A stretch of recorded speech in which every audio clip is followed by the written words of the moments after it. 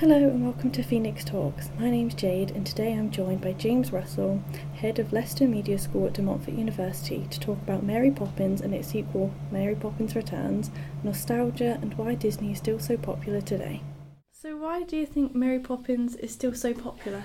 Well, I think it's hard to gauge just how popular the film is. I don't have raw data, but I think it is true that there's a kind of huge nostalgia for Mary Poppins, partly amongst kind of baby boomers, people who grew up in the 60s. Obviously, the film was released, I think, in 1964, the original.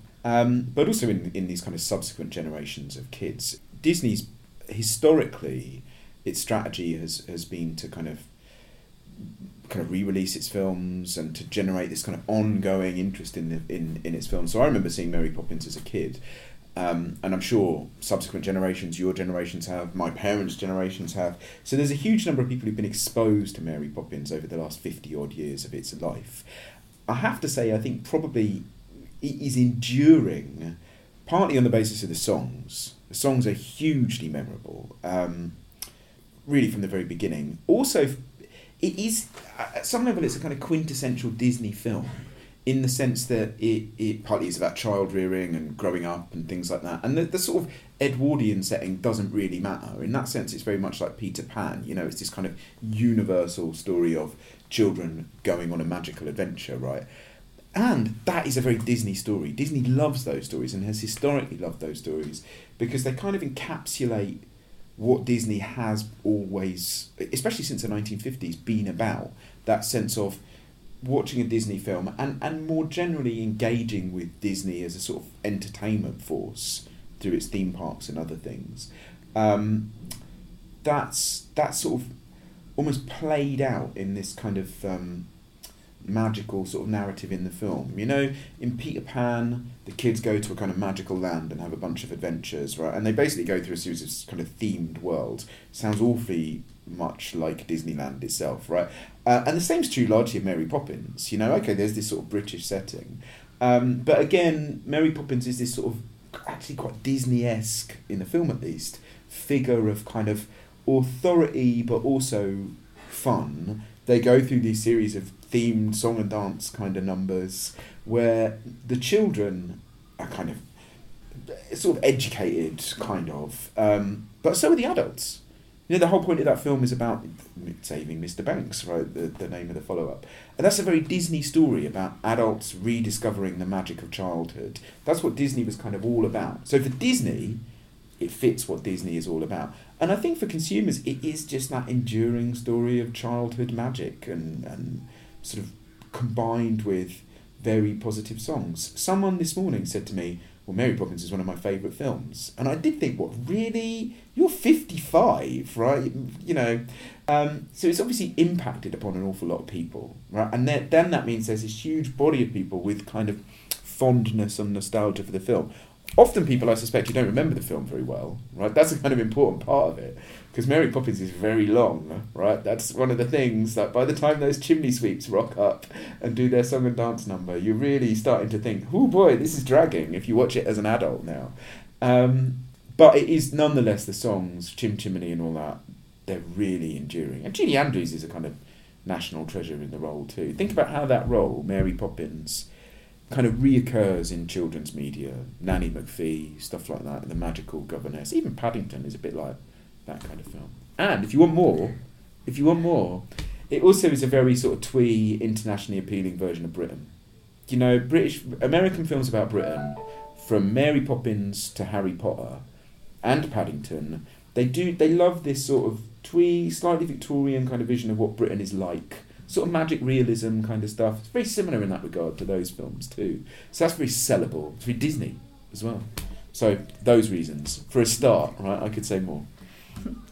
So what do you think the expectations are for the sequel, Mary Poppins Returns? I think there is quite a considerable weight of expectation around the film, because this is something where it's not like the Lion King remake, which is coming out next year, where there's a whole generation of people, or probably two generations of people, who are going to go and see this, who want to see it. This is something where there's lots of generations of people. There's a huge amount of nostalgia. So I think that sort of audience expectations are running quite high. I have not spoken to someone, and because I knew I was doing this, I spoke to a few people about Mary Poppins, ranging from my own kids through to kind of colleagues here at work. I have not spoken to anyone who isn't interested in watching the film. That's something, right? I almost think there is an element of kind of Star Wars-iness about it. Not to the same degree. A few years ago, Disney obviously released a sequel to George Lucas's Star Wars films, and it was hugely popular and successful, partly because there was such a weight of kind of fan expectation around it. I don't think the fans of Mary Poppins are as numerous or as intense as the fans of Star Wars, but I think there's this much bigger group of kind of normal people who want to see the film, of a cross range of ages, right? All those people who it appealed to before. So I think there's a lot of consumer expectation. I think from Disney's part, there's an awful lot of commercial expectation around the film. This movie is being released in roughly the slot that in the last 3 years Disney have released a Star Wars movie. Now those Star Wars movies have made a lot of money. Each of them has clocked over $1 billion worldwide, and The Force Awakens clocked over $2 billion worldwide. So Disney doesn't have a Star Wars film this Christmas for the first time in a while. So a lot of its commercial expectations are riding on Mary Poppins, and I think it probably is released at the right time, in the sense of, while it's very different from a Star Wars film, there is a historical weight of interest in it from these many generations of people, and it's released at a time when musicals are doing really, really well. Look, last year in a similar slot, The Greatest Showman did really well. It didn't make $1 billion, but it had a huge impact, particularly in Britain, oddly enough. In America, The Greatest Showman's much less of a thing, whereas in Britain it was a huge hit. And just in the last few months, we've seen very different kind of film, but Star is Born, a sort of rock musical, do pretty well, over $300 million on international release. Bohemian Rhapsody, hoo boy! Right, Bohemian Rhapsody's made about $600 million, not $1 billion. Now they're slightly different kinds of films, but Bohemian Rhapsody is the more straight-up musical of the two. They're more adult-oriented, rock biopic. But I think there is... I never thought I'd see it, but I think the musical is pretty much back. Mamma Mia 2 earlier in the year, it's really back. So to have a big, nostalgic Disney musical released at Christmas, Mary Poppins, right, like, that's going to make money, right? So Disney's expectations will be high, and I think normal viewers, their expectations are high as well. Okay, so why do you think Disney is making so many sequels and live-action remakes of their old classics? Disney's strategy has always been to sort of, throughout the 20th century, from Snow White onwards, to kind of re-release its older films, right? And there's a reason why Snow White is the highest grossing film of all time, after Gone with the Wind, if you adjust figures for inflation. That's because it got re-released so many times throughout the 20th century. And the same is true with, all sorts of things. When I was a kid, I saw The Jungle Book at the cinema. The first film I ever saw was Peter Pan at the cinema, right? So they just got re-released. It's before video or anything like that. They were always very good at revisiting their back catalogue, and their brand was defined, even by the time I was a kid in the 80s, by a certain kind of nostalgia. Over the years, Disney has been kind of better and worse at milking that nostalgia for all it's worth. I mean, a few years ago, Disney, largely speaking, made sort of direct-to-DVD sequels to its big animated hits, and weren't particularly good and weren't at particularly high quality, right? And then, in the sort of late noughties, following the merger with Pixar, John Lasseter, now disgraced John Lasseter, was brought on board from Pixar to take over kind of ownership of Disney's animated wing. And one of the things Lasseter brought from Pixar, I think, was this great sense of nostalgia for and respect for Disney's back catalogue. He was very critical of those direct-to-DVD sequels, and he felt Disney should return to its core focus and be very proud of its back catalogue, and almost be kind of commemorative or celebrative of what he felt were these massively important and iconic texts. That certainly seems to be what has happened if you read between the lines. And then with the new CEO at Disney, Robert Iger, this became a strategy that they pursued, and they stopped re-releasing their films. And actually the DVD market has largely collapsed. So that that sense of sort of they're making money on DVD of all these old Disney movies goes. So they decide to remake them, right? And it's a genius decision actually. I can't remember what the first one is. I don't know if it's Cinderella. I think it might be Kenneth Branagh's Cinderella. I don't know if there's one before that. Cinderella did okay. Beauty and the Beast did, spectacularly well, over $1 billion. The Jungle Book made over $1 billion, and I walked out of that movie on the grounds that it was a travesty. Even my kid wanted to leave. Right, that was the day I learned that you can get your money back from a film, right, if you leave halfway through. So I can't say I particularly like the remakes. I did like Cinderella. I thought Cinderella worked quite well, but they're obviously revitalising the films for a new generation. And actually Disney have sort of stopped their kind of classic 2D animated wing. They don't bother with that anymore. They just do remakes of their classic movies. They make a lot of money. In the pipeline now we have Dumbo. This is coming out really soon. Dumbo, The Lion King. There's Aladdin, directed by Guy Ritchie. That's weird. And that Mulan, that's coming out soon. So they're going for it. But they've also, I think Disney as a company has really recognised the value of nostalgia, because actually Star Wars is very nostalgic. Those films themselves are about nostalgia, right, one way or another. They're almost unbelievably nostalgic for the original trilogy of Star Wars films. I'm not sure the Marvel movies are nostalgic, but Disney have abandoned a lot of other stuff. They just focus essentially their cinema releases on Disney remakes, some CGI animated stuff either through Pixar or through their own wing, which is itself totally nostalgic, kind of princess films for the most part, right? Star Wars films are Marvel films. That's what they make, right? And at least 3/4 of those films are totally defined by nostalgia. Mary Poppins fits into very much the remake, reboot of existing Disney properties, particularly iconic one in this case. So you were saying that they're like for a new generation, the remakes. Mm-hmm. But do you think maybe, because you said you didn't like some of them, do you think maybe they've lost some of the magic that Disney films are always thought to possess? It's hard. We're in the area of sort of personal opinion now. I have to say I don't think most audiences think that. These films are astoundingly lucrative. They really are. They make shed loads of money. I think that to some extent Disney has become so good at this that it feels slightly synthetic or pre-planned. It doesn't feel... I particularly notice it with Star Wars, where Star Wars, it really does feel like they're ticking a set of boxes on each of these films. Even the ones I find interesting, I think, okay, well, you can really see that there's just nostalgia, this element, this character, this element, to the point where actually I think Disney has somehow slightly messed up Star Wars by being too beholden to what this sort of lavishing respect upon the original trilogy.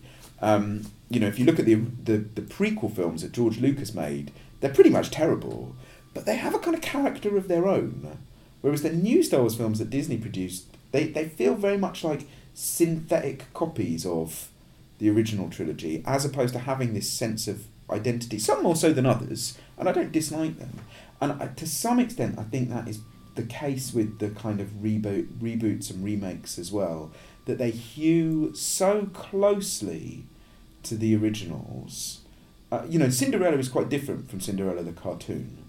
Beauty and the Beast is not different from Beauty and the Beast the cartoon. They're really going for beat by beat. Perhaps not quite so good, right? But that's pretty much what it is, beat for beat for beat. The Jungle Book I thought was a disgraceful travesty, and that's the risk. Right? The risk is that people watch these films and think, this isn't as good. But they seem quite happy to take that risk. And look, the Lion King is going to make all the money, right? And actually, it's not a formula they need to mess with particularly, because it's just an opportunity for people to go and watch that movie again. That's kind of what they've realised.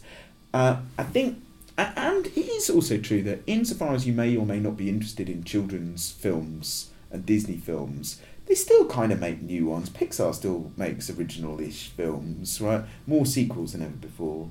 Disney's animated wing makes things like Wreck-It Ralph, which are basically Pixar films in all but name. So they still make the odd kind of more interesting film, but if anything, the worst thing about it is it's part of that wider trend for increasingly with big movies, they're sort of balkanised around particular kind of franchises, that are very lucrative, and then kind of nothing, everything else just doesn't do very well at the box office. And so the nostalgia factor is very important for Disney, but it means that perhaps we're not getting other things that might be more interesting, and children's entertainment becomes more and more just about brands, because that's a lot of what these things are, sadly.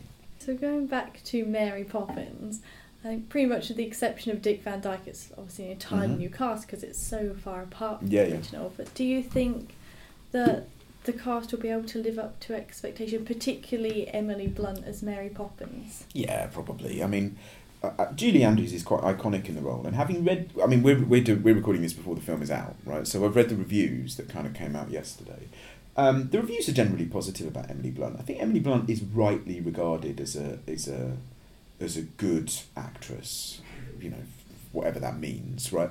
And I think, you know, they do say she has a sort of steeliness in the role and sense of fun that is very much what Julie Andrews brings. Because I think Mary Poppins is supposed to be stern, but underneath the sternness is this kind of freewheeling sense of magical fun, whatever the hell that is, right?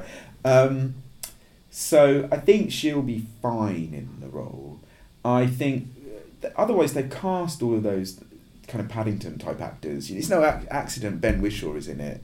Ben Whishaw, who's had a great year with Paddington and A Very English Scandal. Yeah, he's got a great amount of range with Ben Whishaw. But he seems to be totally playing Paddington in this film, as far as I can tell.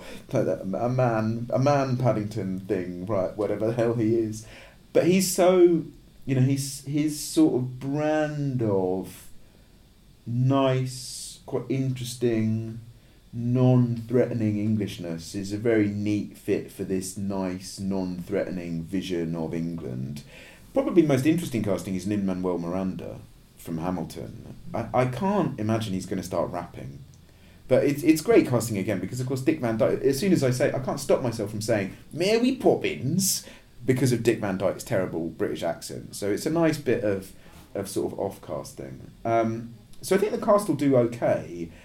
I suspect it's very hard to live up to the original, especially for Emily Blunt, because Julie Andrews is so good at projecting that kind of prim school matroniness as Mary Poppins.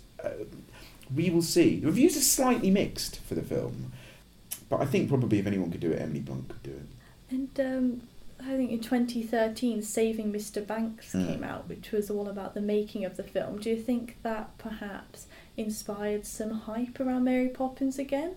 Yeah. Well, I think Saving Mr. Banks, one of the things it does is it really seeks to cement Mary Poppins' position, not just as a sort of important part of Disney history, but as one of those iconic texts in understanding Disney. That's what I was trying to say earlier, that the story of Mary Poppins and its creation as it's depicted in that kind of film really ties together what Disney is as an entity, especially Disney's sort of mythic status, the status of the man and the company as it was kind of established in the 50s and 60s, with that particular film. And there's a reason for that, and it's because the film is that sense of an adult's journey to sort of salvation of a kind, right? Through fantasy, it is very much what Disney is about, and that story is also supposed to be Disney's story. The man, you know, it's not really. If you read any biography of Disney, he's a very complex figure, but he's often, because he became a kind of public figure, he's perceived in simplistic ways. So it's like the story of Mary Poppins in that film is a kind of key to understanding the mythic qualities of Disney, the corporation, and the man in various ways. It wasn't a hugely popular film. It was kind of quite popular. I think it just served to keep Mary Poppins alive in the public consciousness. You know, Mary Poppins is not a film that's been on re-release in quite the same way as The Jungle Book or something like that. But it just had that purpose of linking together the man, the company, the film, the story. I kind of think, actually, as you look back now, a sequel was sort of inevitable. Especially now. If you think about how much Disney is into nostalgia now, it's a complete non-surprise that we have it. And that film played a part in setting that up, I think. And so finally, the key word that seems to be coming up a lot here is nostalgia. So do you think that is the main reason why Disney is so big still today? To some extent, yeah. I think Disney's brand has become increasingly geared around nostalgia as a sort of sellable commodity. And it's always been there to some extent, but nostalgia for Disney's products, nostalgia for our own childhoods. That's a key part of what Disney sells. By engaging with Disney's products, you get to revisit some of the more positive elements of your childhood, and it's all about kind of recapturing your own sense of kind of childhood magic and things like that. So that's always been part of Disney. It has always been there. I just think Disney have got a hell of a lot better at selling it and at understanding. Now I feel like understanding its value. Now I feel like Disney is so precious with its commodities and with its sort of key iconic texts that it can be a little bit stifling, I suppose. But I think it's absolutely central. It's one of the pillars on which Disney is built, basically. And it's interesting how much, since Disney have owned Star Wars has become about nostalgia, really intensely. To the extent that The Last Jedi is... The film seems to have this undercurrent that nostalgia is bad. That seems to be the theme of the film, and yet it's so nostalgic. Just like the last one, it completely reimagines the same plot as a whole load of other films, right? The other pillar that Disney's built on is Marvel. I don't think you can overestimate the importance that Marvel has had for Disney's sort of commercial, certainly its theatrical wing anyway, for Disney's kind of commercial performance over the last few years. And that is less nostalgic. Marvel is something else. Marvel feels to me like this complete outlier in the film industry that other companies are trying to copy. Let's have a shared universe, superheroes, whatever, stuff like that. 3 films a year, they all make $1 billion, and no one else can really copy properly. Somehow there's something particularly about Marvel that was kind of ongoing before Disney bought it. Disney bought it after the Avengers, or around the time of the first Avengers film. And it really helped it to grow to greater success. But there's never been in Hollywood's history a money-making brand like Marvel. And there is an element of nostalgia there, because these are iconic texts from the baby boomers, from the 60s and 70s largely. But it probably is less about nostalgia and more about the public's endless, unquenchable appetite for superhero films. And then actually otherwise Disney's commercial performance is largely prevaricated on its ownership of TV and sports networks in the US and theme parks, from which it makes more money than it makes movies. Movies are actually not the biggest bit of Disney's business, although it all sort of fits together, and things like the theme parks are totally dependent on the movies as a sort of source of content. Nostalgia is also a bit of a dual-edged sword. So, sometimes it can really encourage people, but then you do get films. Before we started recording, we were talking about Blade Runner 2049. You do get films where, okay, investing in that was a really bad idea, because there just isn't enough nostalgia. There are a handful of kind of really intense nerds who love Blade Runner, and then there's everyone else who's kind of indifferent and who probably don't want a 3-hour version of Blade Runner. It's really sad. I think Disney have successfully avoided that trap. Right, and they've been able to produce films that, largely speaking, cater to a kind of appetite for personal and almost brand-focused nostalgia very successfully. Thanks to James for talking to me today. Mary Poppins Returns screens at Phoenix from Friday the 21st of December to Thursday the 3rd of January, excluding Christmas and New Year's Day. Thanks for listening, and hope you tune in next time.